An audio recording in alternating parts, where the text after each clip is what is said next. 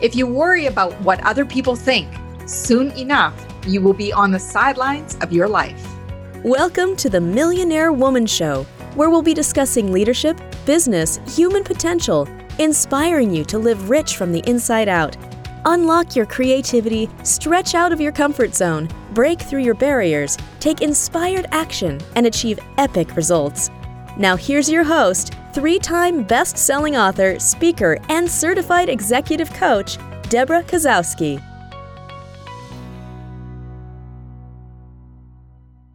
Hello, everyone, and welcome to the Millionaire Woman Show. As always, I love to bring special guests from around the world. And today I have someone just on the other side of Canada from me. So that's fantastic. I have Kris Ward. She's a team building and systems strategist.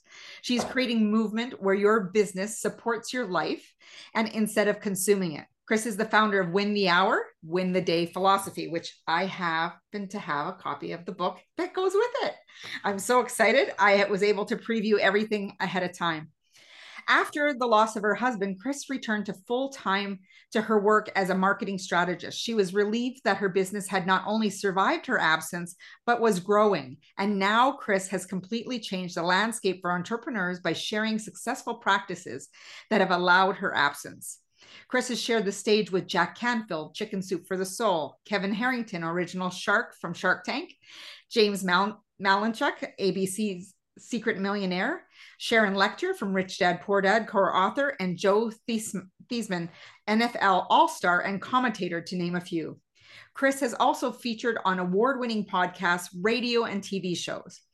Kris herself is an acclaimed podcaster, and you can hear Kris on her own podcast at Win the Hour, Win the Day, where she has engaging conversations with dynamic guests covering a variety of business topics so you can get the win for now. Welcome to the show, Kris. Thank you, Deborah. I'm pumped to be here. Can't wait to dive in. Well, you know, it's really neat because we meet people all in different ways. And Kris reached out to me in a very unique way through YouTube with a video message saying, hey, I have this book, I have this system, and I would love to be on your podcast, which caught my attention. I always love to read the books ahead of time whenever I get a chance. And this was a phenomenal book, Kris. And I would love for you to share with us how you even started to look at Win the Hour, Win the Day. Oh my gosh, I'm good to go now after you said it was a phenomenal book. I'm done here. Flattery will get you everywhere with me. Okay, so you're right. Listen, backing up a bit, when I started my business, oh my gosh, like I worked insane hours those first couple of years. And my husband said I was always stealing from sleep. I would get up early and earlier and stay later and later. And I was told about the 2-year mark that I was starting to lose some of my charm. So I was like, well, this can't be, because he was just so supportive of everything I did. And I thought, I can't be running around, barking at people because they're going too slow, which I always thought they were going too slow. It wasn't that I was going too fast. Fine. So I literally went from working 16 hours a day down to 6. This did not happen overnight. This is a story on its own. But as you shared, luckily I did, because it was a couple of years after that my husband was diagnosed with colon cancer, and I was pulled away from the business for about 2 years. Now, we were very positive in how we navigated his journey. Nobody knew what was going on. When I returned after his passing, my existing clients had no idea. The local business community did not know. And so then they started to say, like, how could we have not known? How could you have accomplished that? And if you could do that, perhaps you could help me get to my kids' soccer games. And so then I started to realize that the people that needed me most were the ones that were in business, for a while, 5+ years, and they were just working too many hours for where they were at this point in their journey. And so that's how one thing led to another. And I thought, I've got to reach them. And I wrote the book, and then we started the Winner's Circle, and it all kind of snowballed from there. That's a lot. And I'm sitting here thinking, when you said, trying to pack everything in the day, I'm like, oh, I have that tendency. I've been working on that one for a while myself. Yeah. So you're preaching to the choir. And I'm sure there's many listeners and viewers of the podcast who have had similar experiences. When it comes to being successful, I know you mentioned that there's a difference in 2 different types of people. There's the strugglers and there's the successful people. And they do things very differently. I would love for you to share a little bit about those 2 individuals and how you spot them. Yeah. So, I mean, it's so interesting. I wanted the book to be something where you self-diagnose. And thank you so much for your compliments about the book, because I did work really hard on that. I wanted it to be engaging, interesting, and easy read. And I'm all about big results, no fluff. So if I want you to read the book and be able to do something right away. And so what I did is I divided everything into, are you a struggler or a successful person, right? And so a struggler often believes, listen, and I did this for years too, like, you don't understand, I can't afford help, no one will do it the way I want to do it. And I really started to notice this kind of behavior when we had co-op students come through, and it's amazing. And you get them for like a couple 100 hours and they get an opportunity to learn from you. And it's just a really win-win situation. And, for me, it was, oh, this is amazing. And we really put systems in play. And so that, one student would train the next. It was awesome. But I would go around, and I think I had the secret, and I'd want to share it with other entrepreneurs. Like, the schools will give you these students, and they're very tech savvy, and they've so much to offer, and it's free. And they'd be like, well, it's too much work to train them. It's to this. But a successful person would say, you know what you can do? Like, this is how you can expedite. So never mind even the systems and processes, train them up front, have them train the next part. Like, they would improve that. So they're looking at leveraging it versus the obstacles. So that comes up a lot, whether are you a struggler or a successful person. And by the way, I want to really emphasize, this is not about how much money you make, because you can be a struggler and make money. It's really about the freedom of choice and how easily you navigate through the day. And ultimately, what I'm always about is that your business should support your life instead of consume it. And you should always have the bandwidth to be able to take on more to get to that next thing. Because that's what being an entrepreneur is about, is getting your ideas into action, not just repeating the same admin work, right? And what I find is that the struggler is somewhat of that fixed mindset we hear about Carol Dweck talk about, right? And the successful person is more expansive, more in the growth mindset. Yeah, it's easy to get locked into that, though. I feel I'm going to defend you strugglers, because listen, I know for me, for years, I mean, what we really focus on Win the Hour, Win the Day, we focus on team, time, and toolkits. All right. And so first of all, let me give you a quick overview. It's really not about needing more time. It's about having more energy. And so that you feel you should be able to start your workday refreshed and leave fresh. And you should be as functional and purposeful at 3:00 in the afternoon as you were at 9, where instead of that depleting, dragging your tired self through the day, grinding it out. And then the team, I know I was a sufferpreneur for years, thinking that once I got to a certain plateau of success, I could afford help, almost like climbing a mountain. When I got to the top, then I could get help, but I would never get to the top of that mountain without help. That's just that, right? And especially in this magical age of outsourcing, it's just so insanely affordable. And then the third one is the toolkits. We call them our super toolkits. So many people hear systems and processes, and those traditionally are written by the end user, static in nature. They're there to cover liability. And so then you think, oh no, I have it all in my head, and this is my business, and that's going to restrict me. When in fact, it's going to really get stuff off your desk so that you have the bandwidth for creativity. So how do you get people started in really shifting their time, their calendars? Well, that's a fantastic question, Deborah. So when you're working with us in the Winner Circle, a couple of things happen. We do start off with your calendar, because most people fundamentally just use the calendar wrong. I'd say 90% of people use the calendar wrong. They're living off a to-do list, which is, oh my gosh, to-do lists are fantastic if you're looking to add stress to your life, get incomplete tasks, make mistakes, repeat the work. Then you really want to stick with the to-do list, right? But what you really want to do is be using your calendar as a time bank account. And so many people have external forces on their calendar, but nothing else. And to me, it's like thinking, they might say, well, Chris, I do that every day. I don't need to put that on my calendar. Well, it's not a memo board, but that's like saying to you, Deborah, so your car payment comes out every month. And you say, yeah, but don't worry about it. I know it comes out every month, so I don't count it. Well, the money's gone, right? So then if it's not on your calendar and you're not recording, and I don't mean, listen, we're talking hours, we're not talking a lot of work, but so many people fall into their workday thinking they have 8 hours, when in fact they only have 5, because half the work isn't on the calendar. Then don't even get me started, Deborah. If you have one day where you have a cold or you're not feeling so well, and then you don't even know you remember 2 weeks later, I was going to do it that day, but I wasn't feeling well, because you can't move your assets around effectively on the calendar because nothing's there.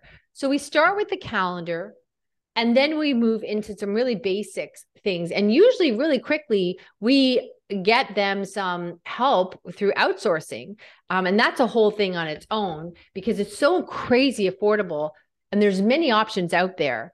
But the problem with a lot of them is they're very expensive. You're tied into contracts. But the biggest thing, and hear me if you hear nothing else I say, the biggest thing is you can find amazing talent, but if you bring them on, adding more people to chaos only adds chaos, right?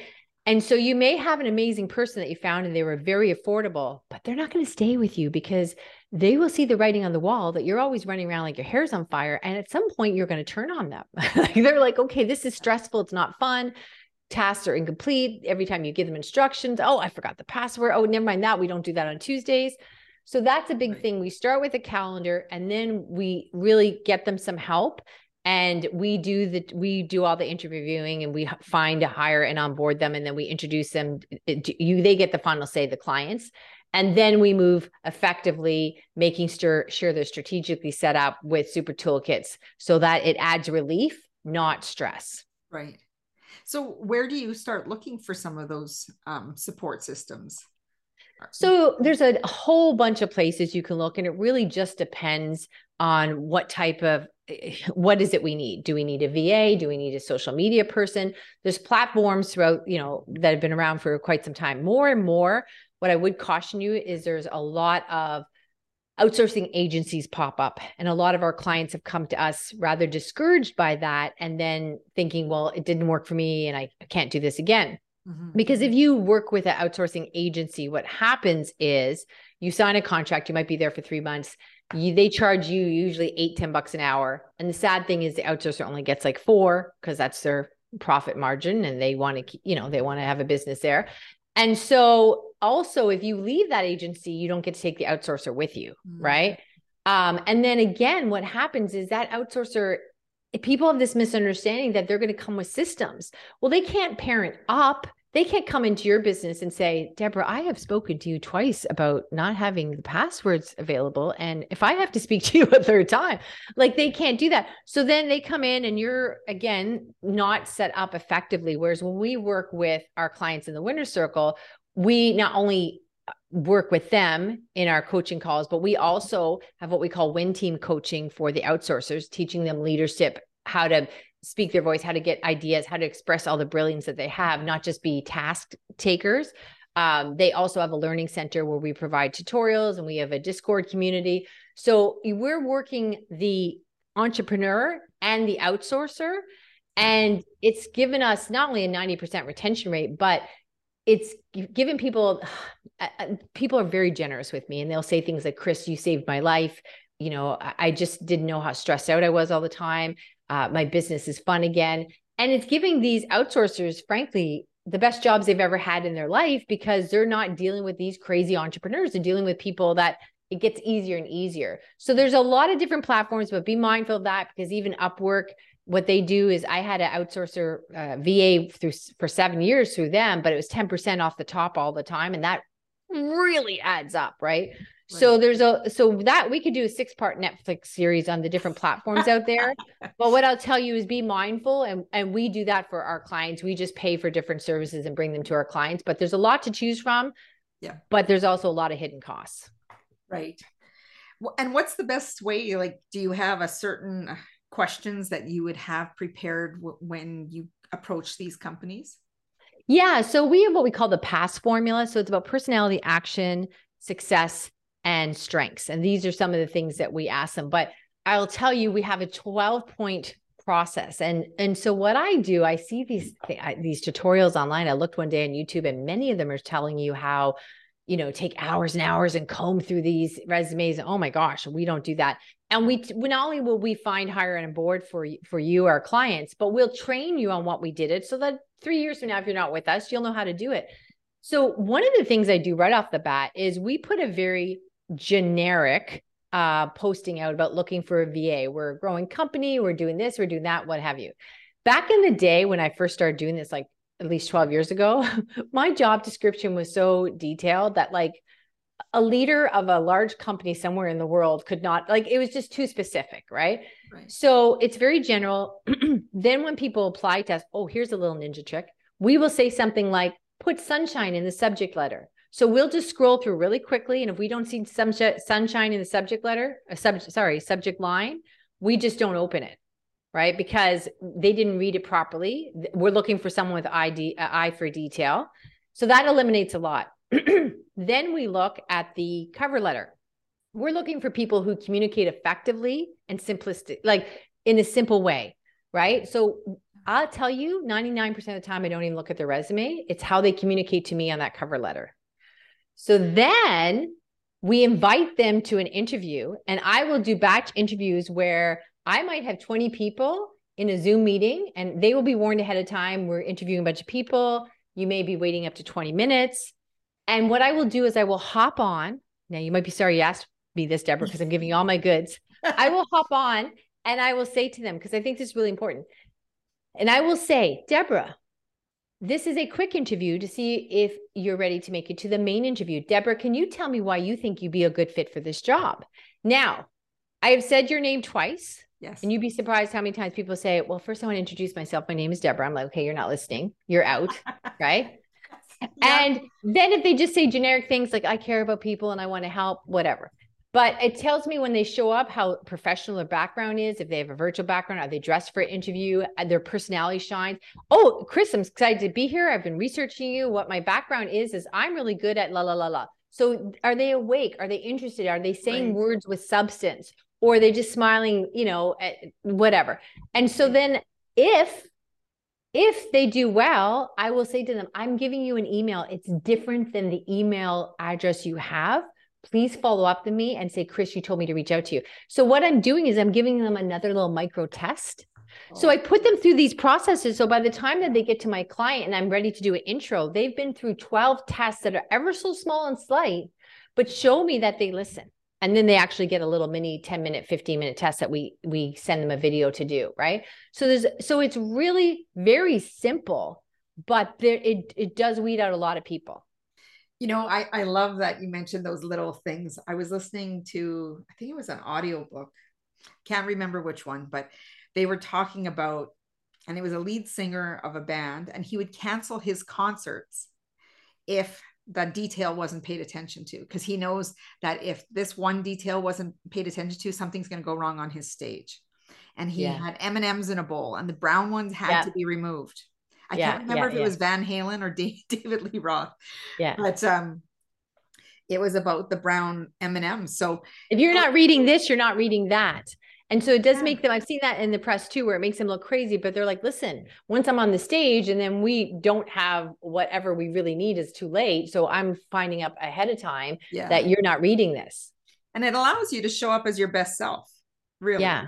Yeah. And it gives us these people that my clients are over the moon about. And you can listen to this in the Win the Hour, Win the Day podcast. Our podcast is everything from sales to social media, LinkedIn, it could be anything. But we have over time interviewed some of the outsourcers that work with my clients. And when you hear how bright and articulate they are and how much they love working with what we call their team leader compared to any other job they've had, because of all the things that are in play, to set them up to be creative, to have a voice instead of just doing tasks and research. Like every single one of them say, oh my gosh, this is such an interesting job. And they feel like they are a big contributor, if not own the company, because their input matters so much. Right. And then they have the value and appreciation as well. And the company's growing. So that's win for everyone all around. Not only winning the hour, you're winning the whole day, every day. So I know you focus on systems, and there is 3 areas that you talked about that, where it really comes to time blocking effectively, managing your team, achieving your goals, was leverage, replicated, and measured. I'd love for you to talk a little bit about how those aid in productivity. Yeah. So those are very specific, but in a general term, what I would say to you is here's some common mistakes that people make that will allow you to leverage and be more productive and stuff. A couple of mistakes people make is diving into the emails first thing in the morning.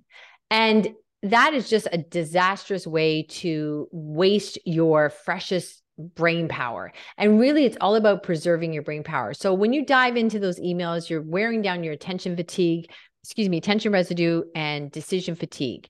And then also what you should be doing is that first hour, the work that requires the most attention or focus. Okay. That is it. And the stuff that we're always working on something. And then we all have a tendency, I did for years, to say, oh, I really have this big important project, so I'll rush through my work and try to do that at the end of the day, which of course that's a moving target and you're not fresh. So it just doesn't make sense. Right. So there's that. And another part that will allow you to do those three components that you're speaking of is also working backwards. We do this in life, Deborah. You might say on Saturday, you have to be at the in-laws at 2:00 for a birthday. And you're like, well, that's an hour away. So we leave at 1:00 and then I don't want to drive hungry. So it's noon. And all of a sudden you realize that you're getting ready to go at 10 to be somewhere at 2.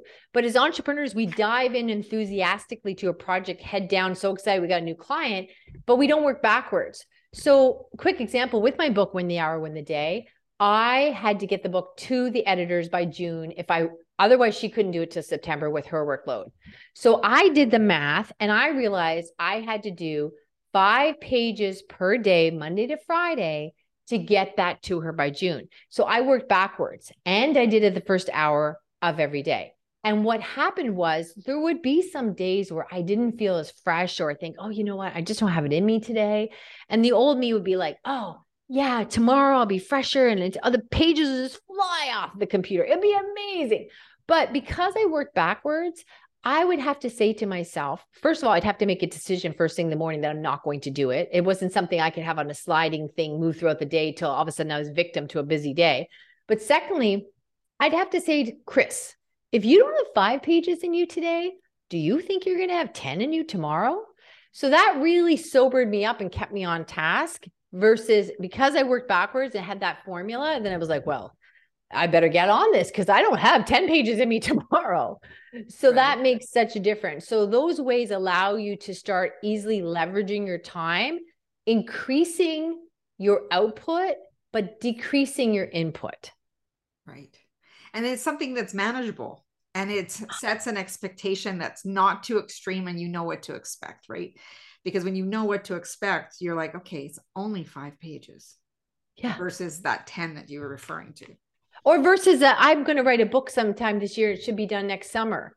Well, nothing works without a plan, right? That's just that. When do we know when we're off track? So again, it was on my calendar. Again, I worked backwards. I used my power hour the first thing in the morning instead of just running my business off my brain, which by the way, no effective business is run by memory, but it's on the calendar. And these are assets I can look at, measure, improve upon, and say, what time do I have left in the day? Can I put in more pages, whatever? But without these variables, we're just running around, closing our eyes and hoping. Right. And I know you talk about course correction as needed, because I know people are like, well, I'll check later if it's going to be okay. And it's just like checking the bank books, right? Yeah. Some people check it every day. Some people check it every week. Some check it at the end of the month, but by the end of the month, there's not a chance to course correct. Right. Or tax season, it's all of a sudden, oh, I could have did something about this, but I didn't. Right.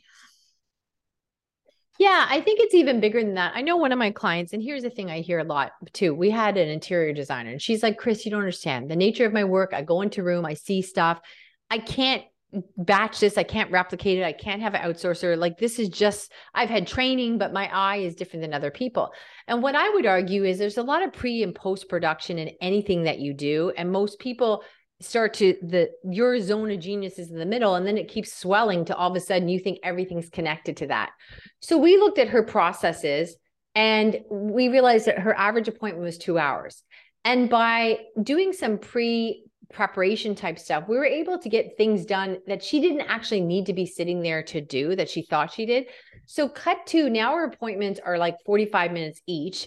And she does have a VA, and there's pre-work and post-work that's done by the VA. Her appointments are 45 minutes each. She only does them in the morning. And now she's speaking on very large stages with like people from HGTV and all this other stuff. And she says, I would have never done that because she was so stuck on the fact that this has to be done by me. And it's just one big clump of things that I'm responsible for. Yeah. And, when people do that, they really get stuck. And sometimes that's where some of the blaming can get into when things don't turn out the way they wanted to. Some finger pointing can, and defaulting that responsibility, deflecting it to others comes about. I know you talk about successful people really commit to a routine. And well, I've refined that now. Now I'm a bit sensitive about the word routine. I'll tell you why, because I realize that a routine is only as good as so here's an example. So I'm really about since I wrote that book, our super toolkits have really evolved. And the beautiful thing about that is I had one of people on my team, she was talking about how previously in other jobs, whenever there's a mistake, you're afraid you're going to be blamed, or somebody's going to be finger pointing to someone. Right. With us, we all just look at, well, how do we miss that? And we improve the super toolkit because we're always cueing it, creating, using, and editing it, right? Oh, the system didn't tell us that. Let's fix it, right? So there's that. And we rely heavily on that because my concern about routines now, and I understand what I was saying there, but I think now people I have found put it under a different umbrella. So something like I try really hard at night to do some stretching exercises because I work out in the morning and I stretch, but I never stretch as much as I should. So I try to do that at night. Well, recently I went to visit some family. I was away for a week. I come back.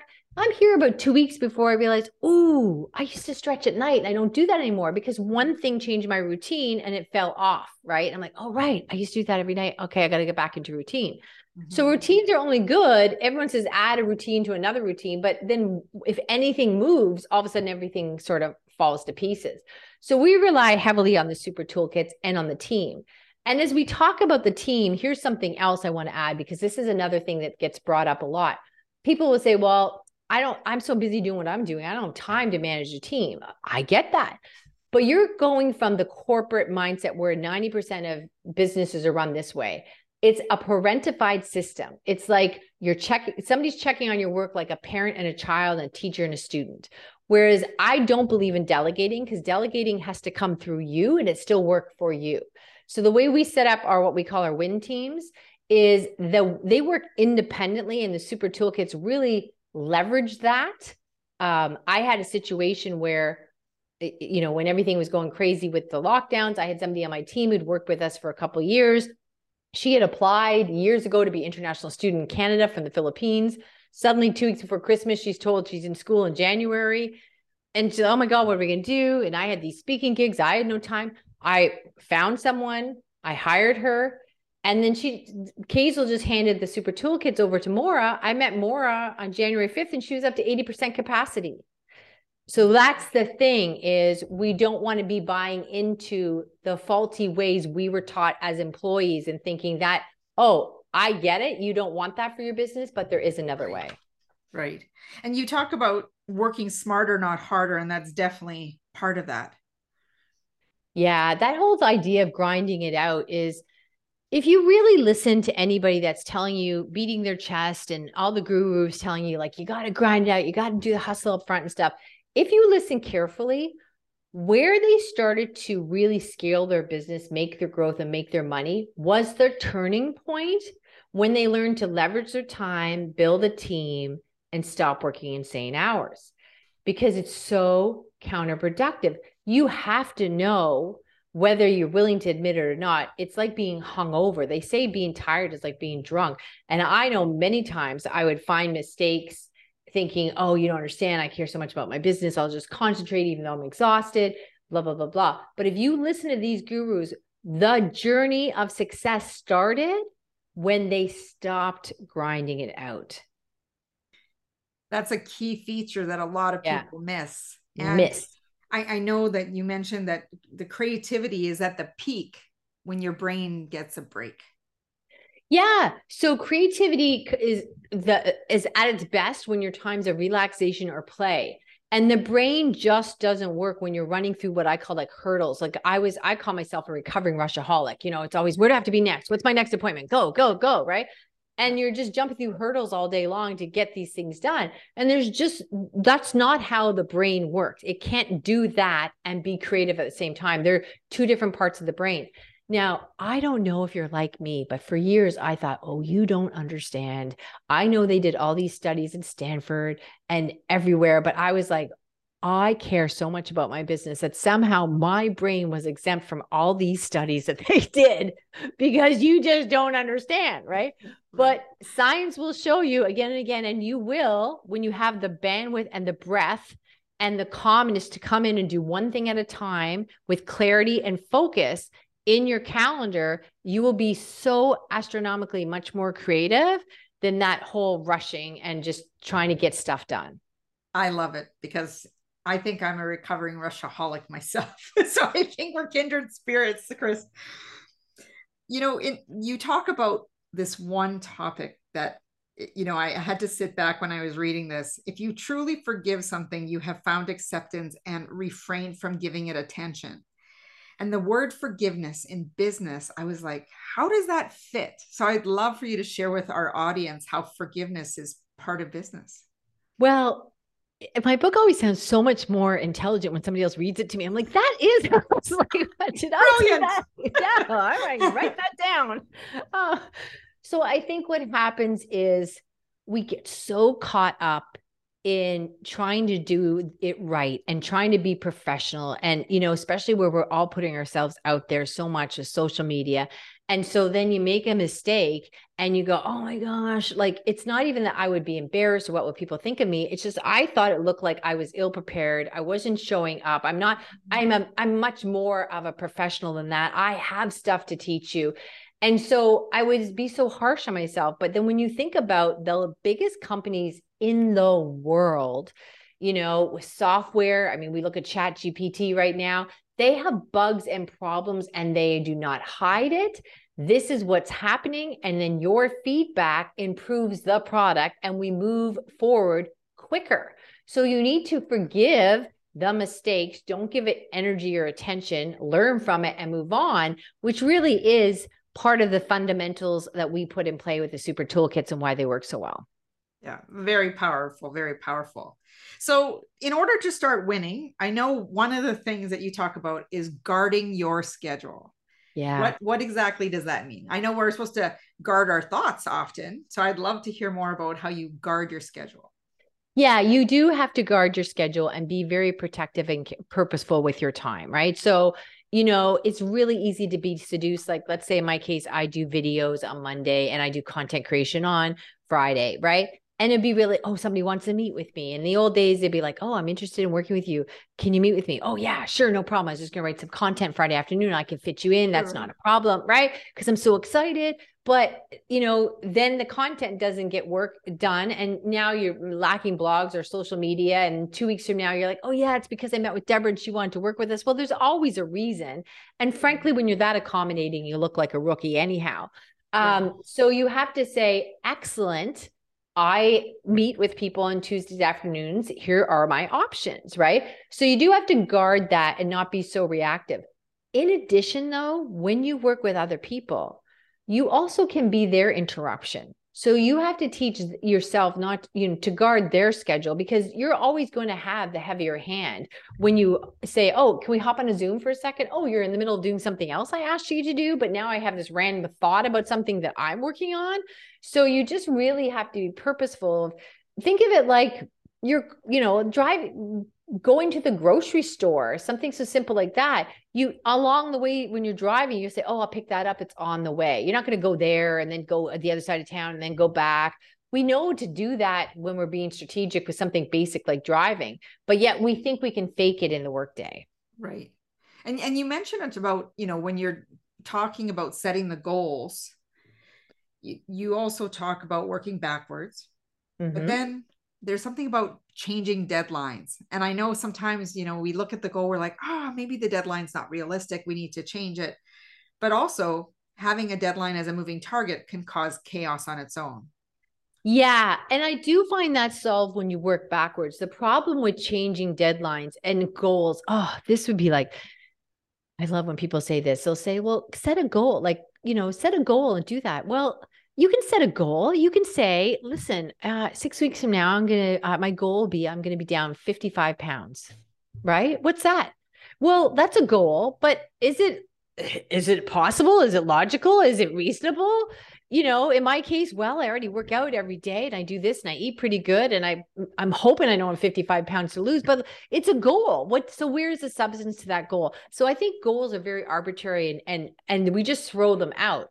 If you work backwards and you say, okay, here's what happens in case of my book, it's like, okay, 5 pages per day, Monday to Friday. Then I may all of a sudden, let's say she came back to me and said, oh, well, Chris, something came up. I've got an extra 2 weeks, or you have to get it done 2 weeks earlier. Then it's like, okay, the goal has changed and we have to refigure it. But what I find most people lean into is just ambiguous goals that are based on, frankly, hope. Right. So what are some of I know you talk about fight, your sneaky productivity opponent. But what are the things that, one here was successful people fight longer hours. They are fighting an urge. Tell us a little bit more about what strugglers are fighting for. Well, strugglers constantly think that they're fighting for more time, and they're fighting for, I know for me, many years, I thought that speed was my superpower. I could go really fast, get things done. And the problem with myself and a lot of the clients I work with is they're the go-to person for a lot of people in their life. And so I did get a lot done. So I just thought there's too much to do. I also didn't understand that when I was going at such a speed that there was no depth or traction to what I'm doing. And it's still tempting, I think, for most ambitious people, and even for myself.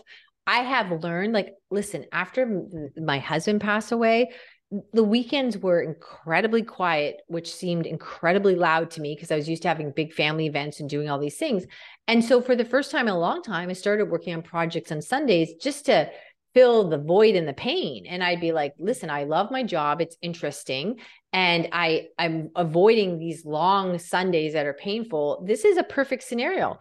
And so I was sat down by my team. I will say Evan sat me down and he said, you're starting to work Sundays again. And I don't think it's working for us. And his point was, all of a sudden I'm talking to him about something Tuesday morning that I think in my mind, I've got in like an extra 8 to 10 hours than he does. So it's kind of like, I think it's Thursday and he's saying, listen, it's Tuesday morning. We just started this yesterday morning. So It distorts time and it puts everybody on a different pacing, and it does wear you down in a short period of time.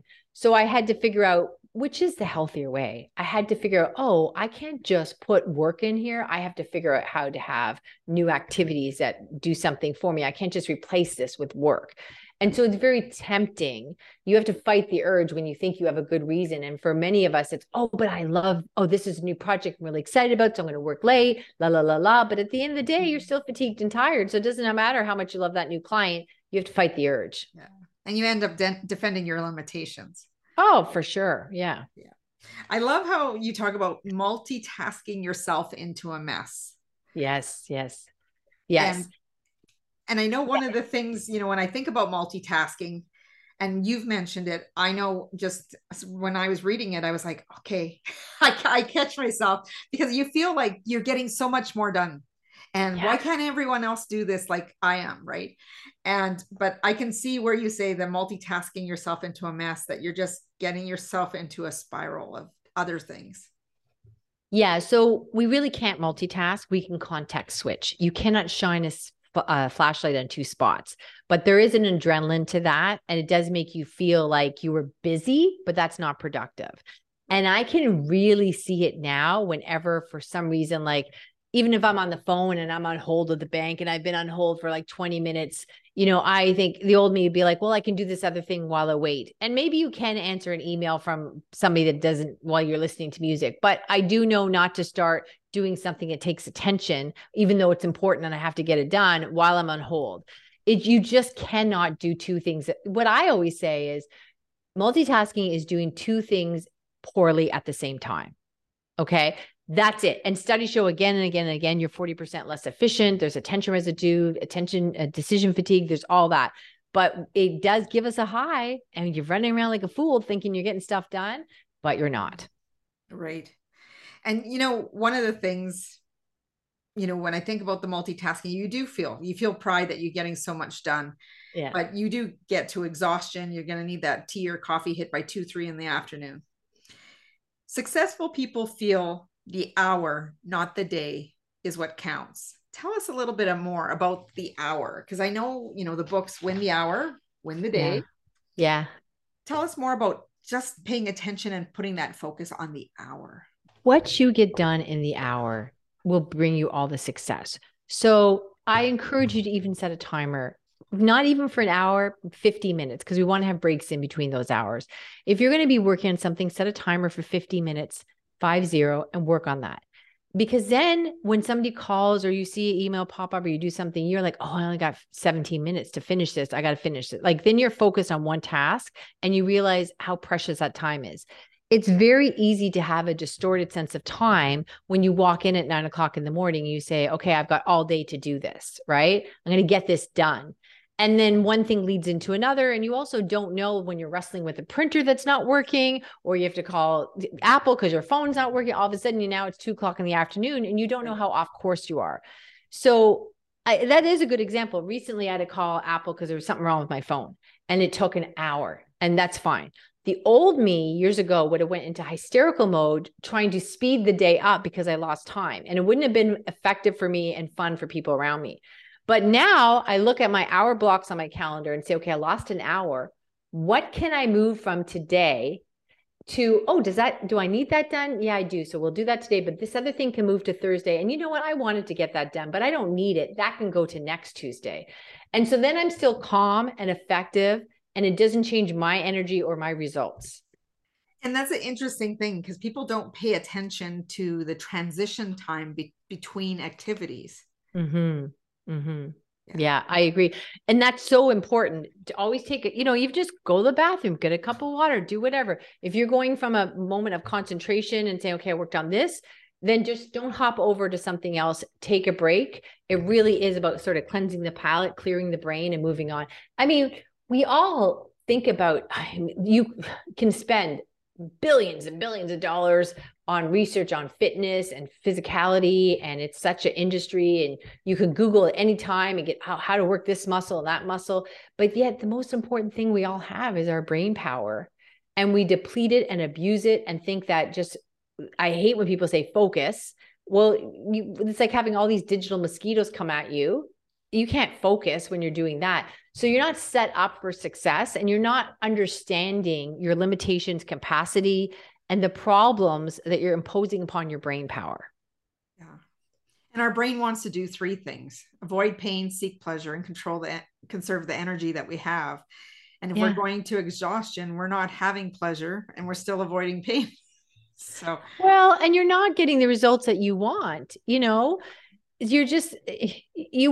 Olympic athlete would not be working himself doing a major workout the night before a big event. Like, they pace themselves and they take care, and it's strategic and it's all these things.